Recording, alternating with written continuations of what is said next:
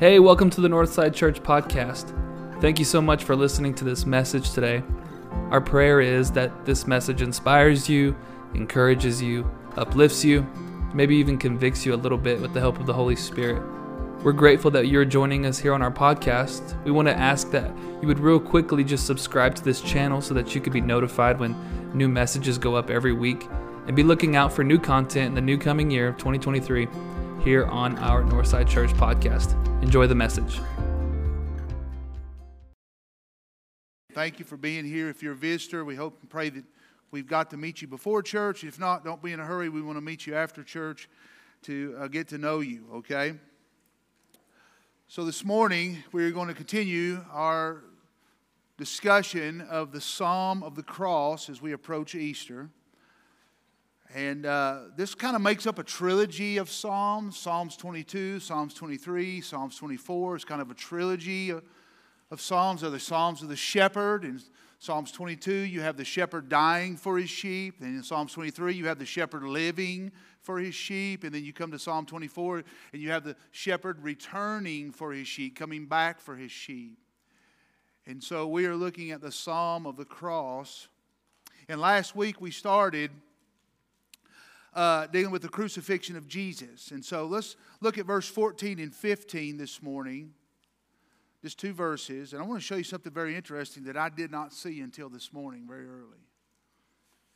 As I was reading over the text and reading over the text and reading over the text, I came across this and I thought, wow, I can't believe I missed that.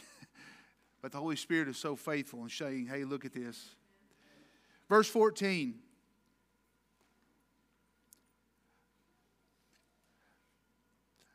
I am poured out like water, and all my bones are out of joint. My heart is like wax. It is melted within my breast. And I want you to note verse 15. My strength is dried up like a potsherd. My tongue sticks to my jaws. Look at this phrase. You lay me in the dust of death. Last week we looked at the crucifixion of Jesus. We studied last week the self-substitution of God. The heart of the cross is God in Christ saving sinners.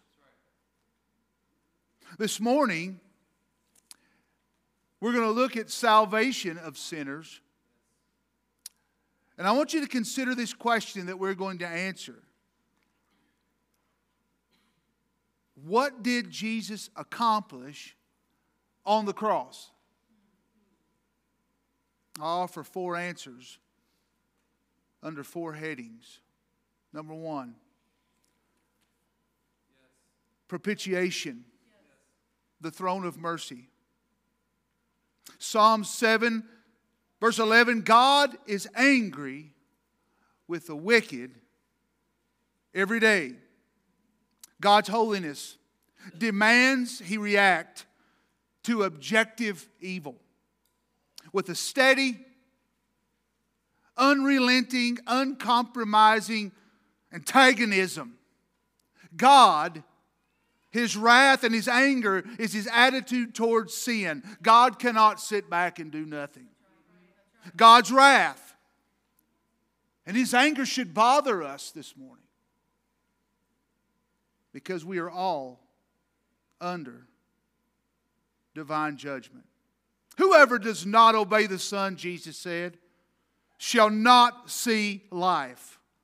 But the wrath of God remains on him. Meno, staying, remaining, constantly living under the displeasure of God. Who wants to stay here?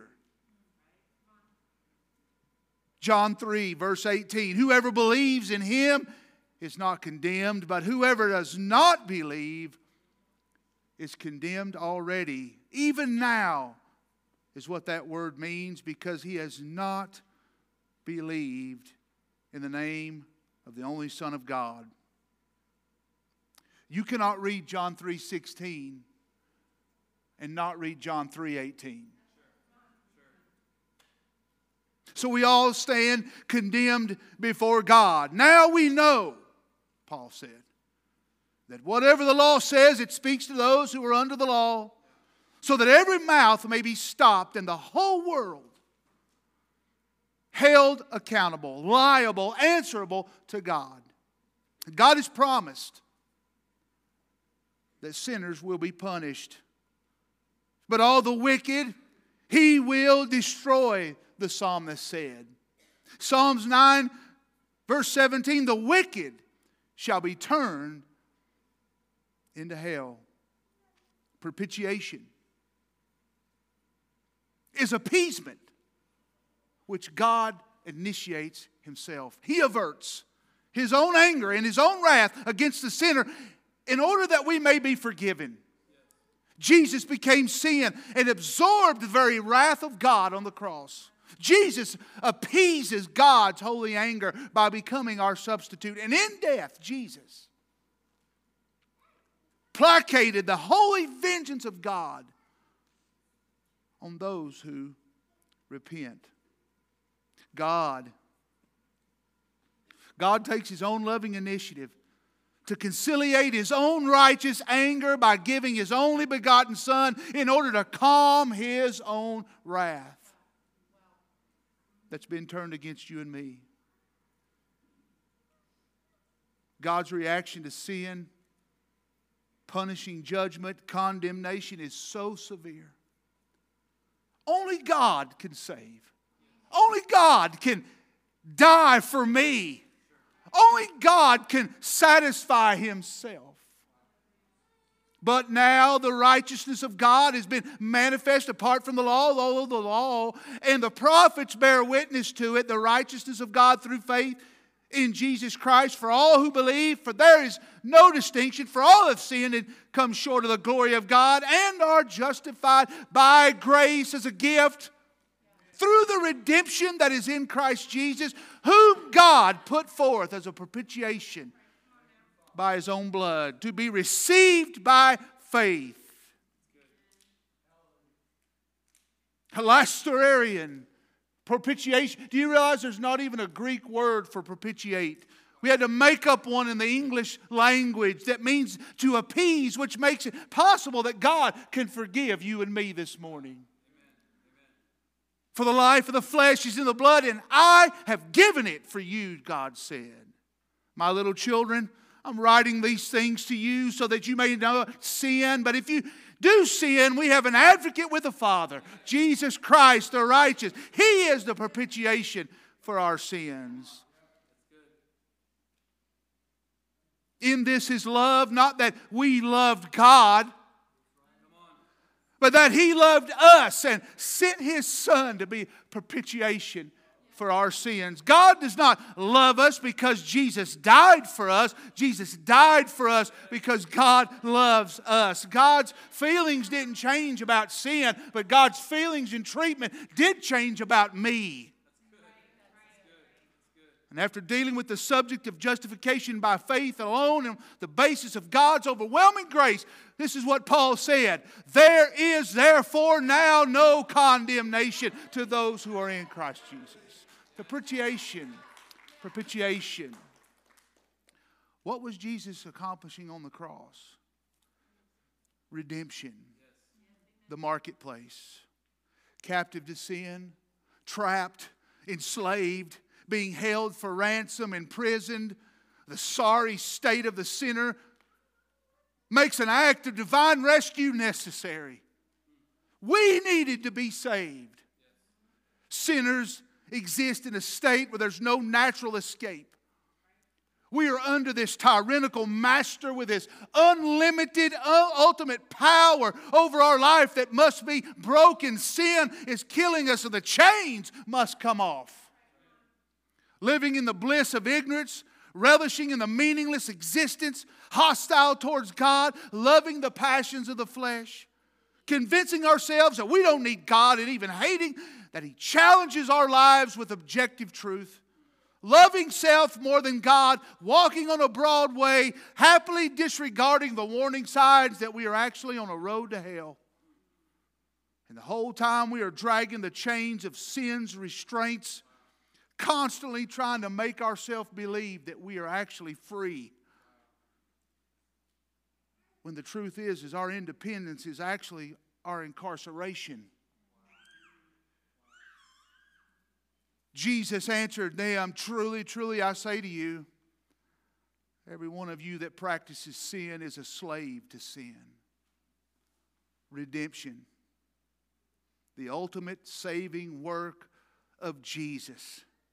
Giving His life in substitution for mine, paying the ransom. The Son of Man came not to be served, but to serve, but to give His life a ransom for many. The Son of Man came to seek and to save that which was lost. Jesus came to me, descended into our world, and assumed my liability before God. The supreme work of Jesus. Jesus paid a debt He did not owe because I owed a debt I could not pay. The complete work of Christ. He purchased us, secured our deliverance, broke the chains from moral bondage, freed me from the guilt of transgression, wherefore I was condemned, free from the ruling power of sin to live a holy life. He has delivered us from the domain of darkness and transferred us into the kingdom of His beloved Son. For there is one God and there is one mediator between God and man, the man, Christ Jesus, who gave Himself as a ransom for all. Waiting for our blessed hope and the appearing of the glory of our great God and Savior Jesus Christ, who gave Himself for us to redeem us from all the lawlessness and to purify for Himself a people for His possession, zealous of good works. Christ redeemed us from the curse of the law by becoming a curse for us. For it is written, "Cursed is everyone who hangs on a tree." And then Paul says this, "But when the fullness of time came, God sent forth His Son, born of a woman, born under the law, to redeem those who were under the law, that we might receive the adoption of sons." I've been adopted. Amen. Not as a child, but as an adult son. And I've been given all the privileges of being a child of God. And if you call on Him as Father who judges impartially according to each one of our deeds, and you conduct yourselves with fear throughout the time of your exile, Peter said, knowing that you were ransomed from the futile ways inherited from your forefathers, not with perishable things such as silver and gold, but you've been redeemed by the precious blood of Jesus, like of a lamb without blemish and spot. What do we mean by the blood of Jesus? We just sung about it. We read about it. But what do we mean by that? I want you to know that this is not an open denial to the blood of Jesus, but Jesus bought us at the price of His own literal blood. Pay careful attention, Paul said, to yourselves and to all the flock in which the Holy Spirit has made you overseers, to care for the church of God which He obtained with His own blood. What do we mean by His blood? Jesus, as a man, shed His literal blood, an expression of life coming to an end. It was a clear expression of His death in redeeming sinners. It's not God's blood. It's not some mystical, magical fluid coming out of the Son of God, but it is death. The condemnation and the punishment for violating God's righteous standard. The soul who sins, Ezekiel said, shall die. Jesus shed His literal blood in sacrificial evidence and symbolic of pouring His life out for you and me. Jesus made a very bold statement in John. He said, "Whoever feeds on my flesh and drinks my blood has eternal life, and I will raise him up on the last day." This is appropriation of the death It's not the literal drinking and eating, but it's an appropriation by faith of the death of Christ for our redemption.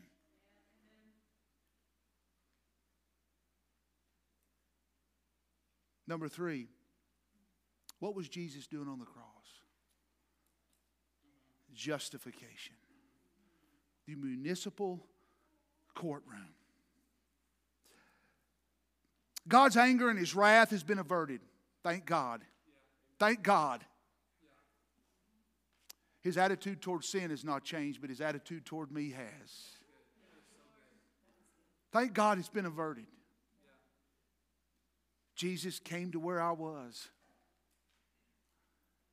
in redemption. Paid the price that I could not pay for my freedom. Out from under the guilt and the power of sin. So if the Son sets you free, you are free indeed. Now I'm forgiven of my debt. And I have a new standing before God. Justification is by grace alone, through faith alone, in Christ alone.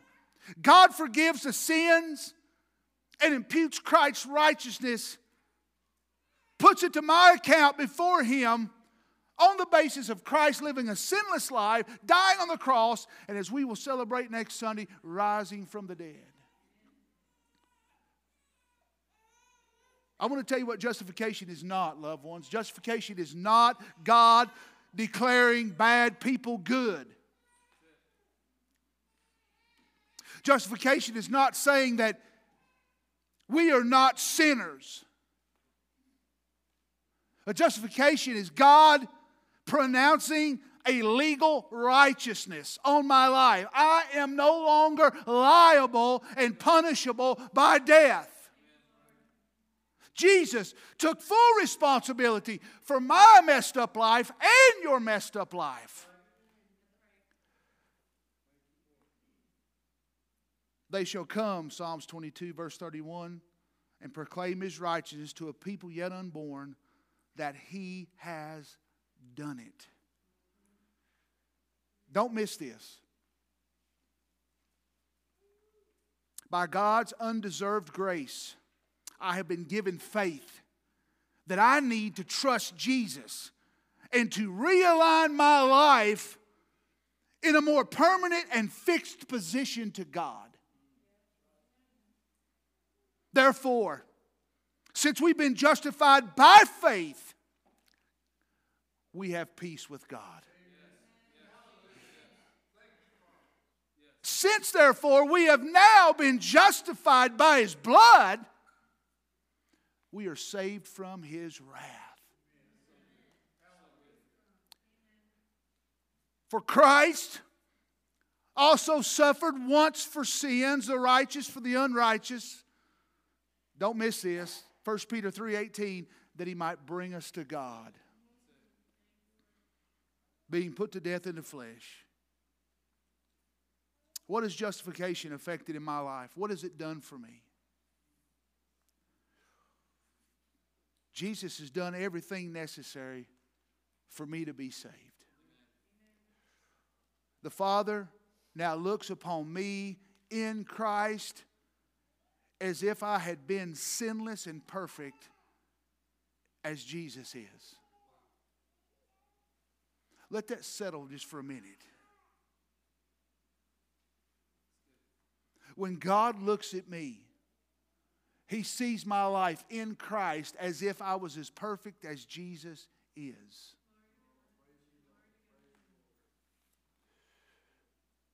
I have this new quality of life. It's called eternal life, God's life. My heart and life now rightly love God. My mind knows Him. My will surrendered to Him.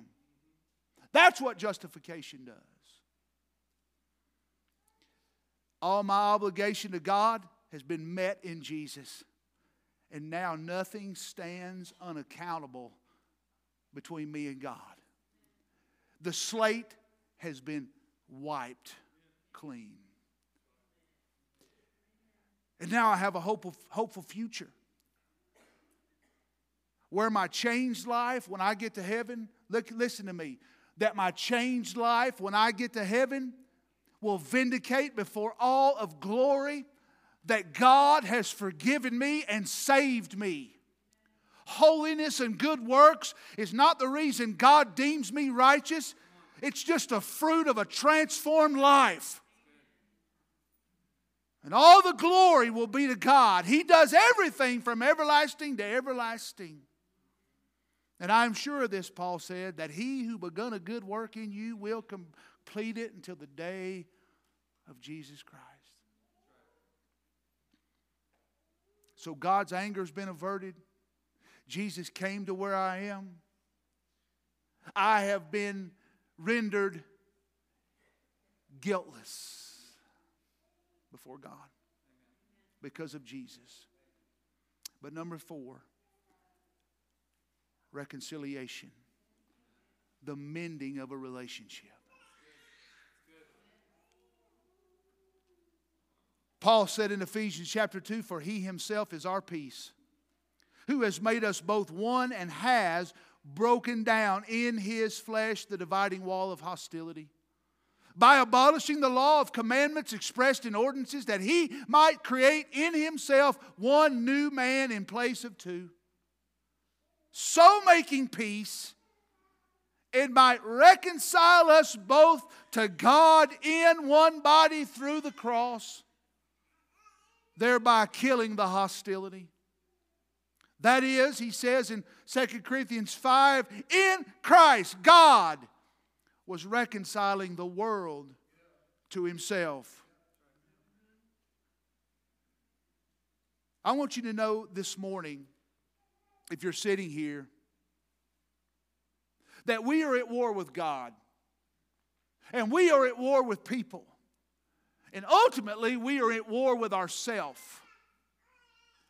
And reconciliation suggests a dissension between two parties. Reconciliation presupposes that both parties are hostile to each other. Sinner is an enemy of God. And God is the sinner's enemy. The sinner is relentless, ranging from silliness to this open renunciation and hatred towards God. But then you have God, who is very present in his anger and his wrath towards the sinner.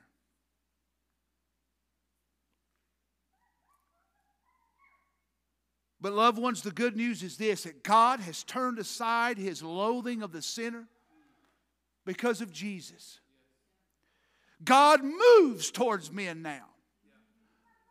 He implying that there was a need for an end of this enmity and this animosity and this malice, but your iniquities have made a separation between you and God, Isaiah said. Your sins have hidden God's face from you.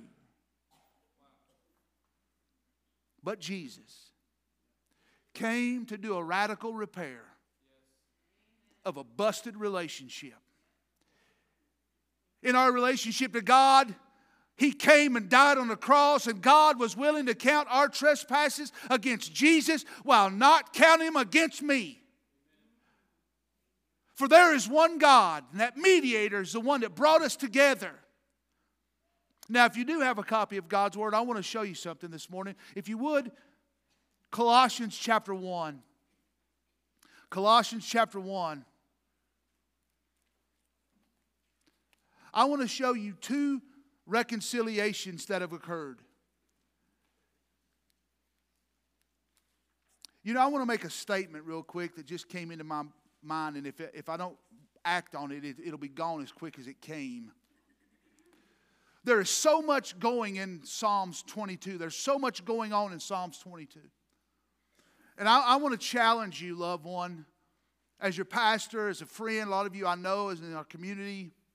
I want to challenge you that despite the fact that there's a lot going on in Psalms 22, that we do not permit ourselves to be hung up this Easter on externals, And we miss the internal of the cross, underneath, what God is doing underneath all that external. Because we have a tendency in the evangelical church to play on people's emotions with the externals of Calvary. To the point where, I'm making a point, to a point is this. We almost become too sympathetic with the Savior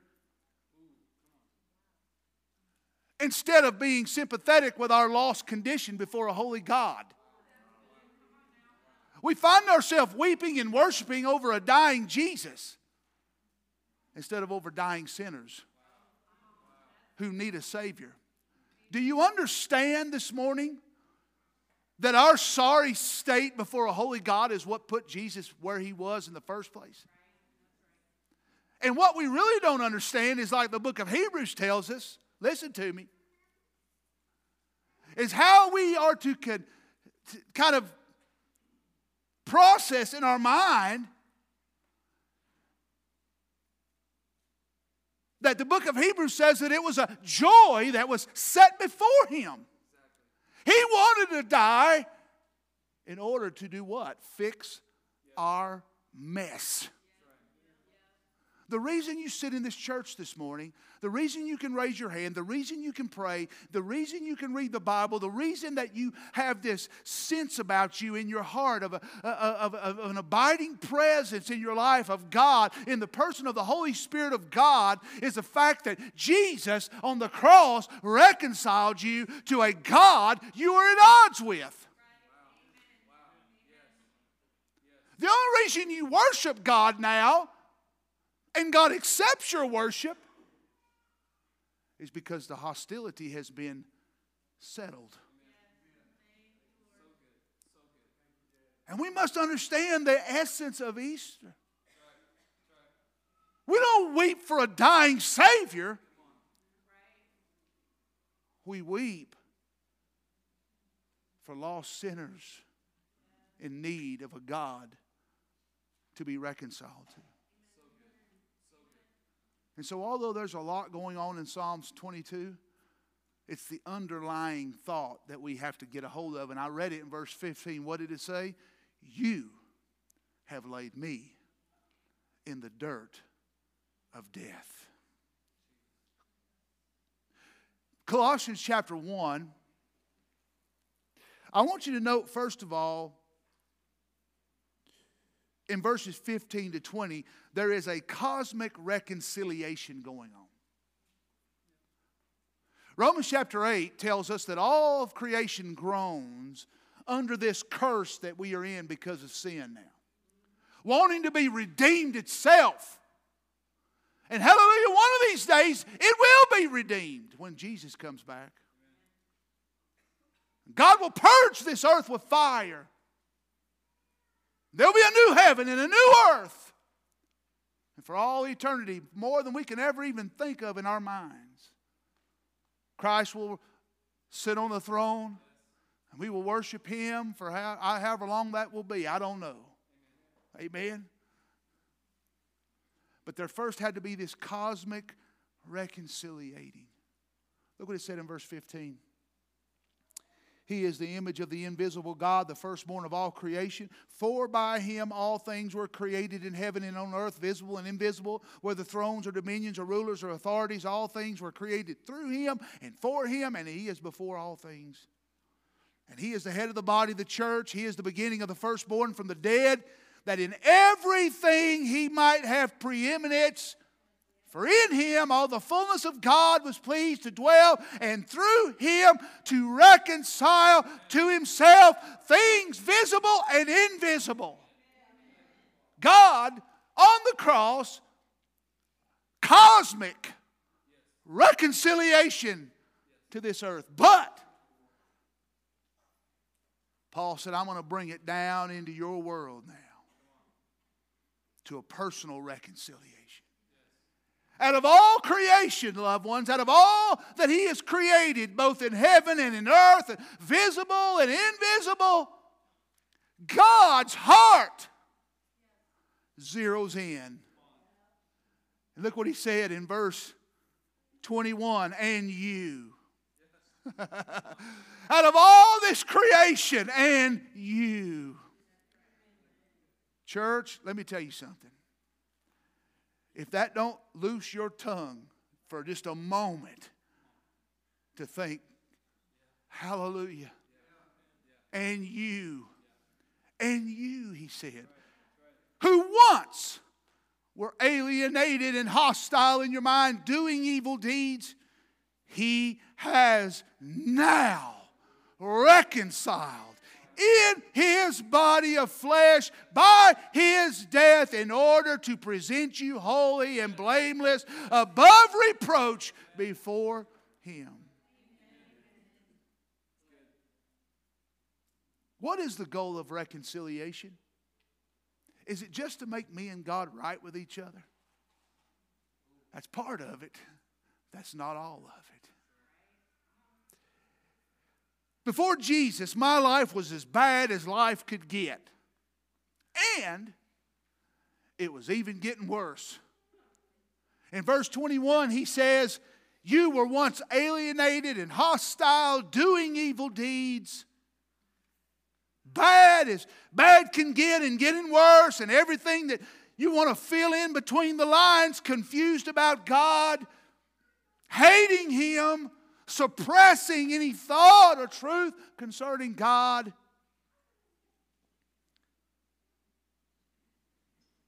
But Jesus, dying for me, in order to transform my life, changed everything about me that was wrong.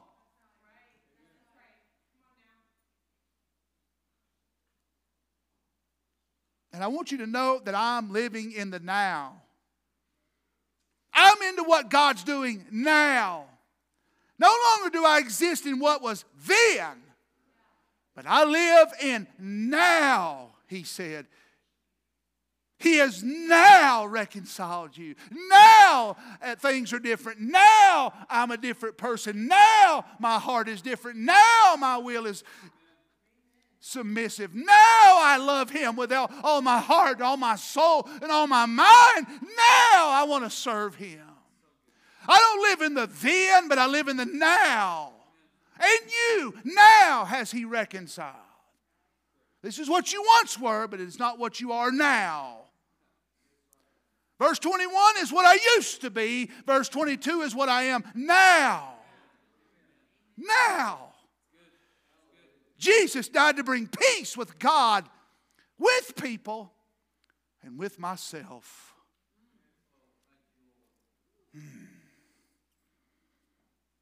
The goal of reconciliation is to form into me a holy, blameless life without reproach before God.